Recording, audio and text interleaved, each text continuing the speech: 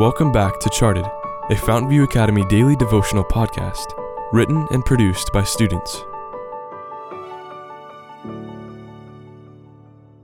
Episode 350, written by Noemi Macovei-Katoks. Miracle Tree.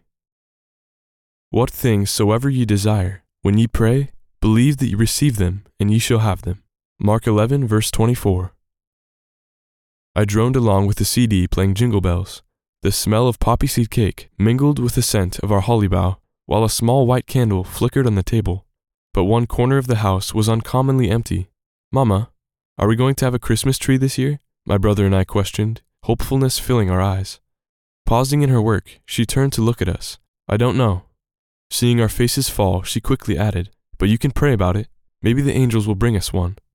Instantly brightening, we scurried off to our room, and kneeling on the tile floor, pleaded with God to send us a Christmas tree. The hours passed in a blur, but there was no sign of a tree. It was December 24th, and the clock counted down the hours to Christmas Eve.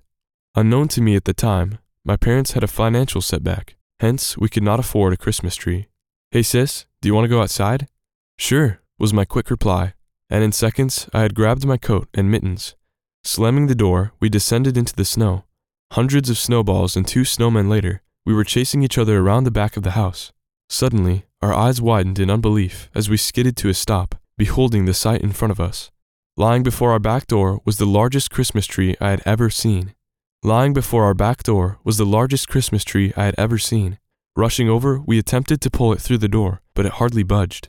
Hurrying back into the house, we elatedly told Mama of the Christmas tree that the angels had brought us. 40 minutes later, we were still trying to guess where the tree had come from, and to this day, I have no idea how it got there. When the tree was finally set up, its tip nearly brushed the top of our 6-meter-high ceiling. "God has answered our prayers," we shouted. By believing His promise and claiming it before we had ever seen the tree, our faith was strengthened, and let me tell you, a Christmas tree of that height has never graced our living room since that frosty Christmas Eve.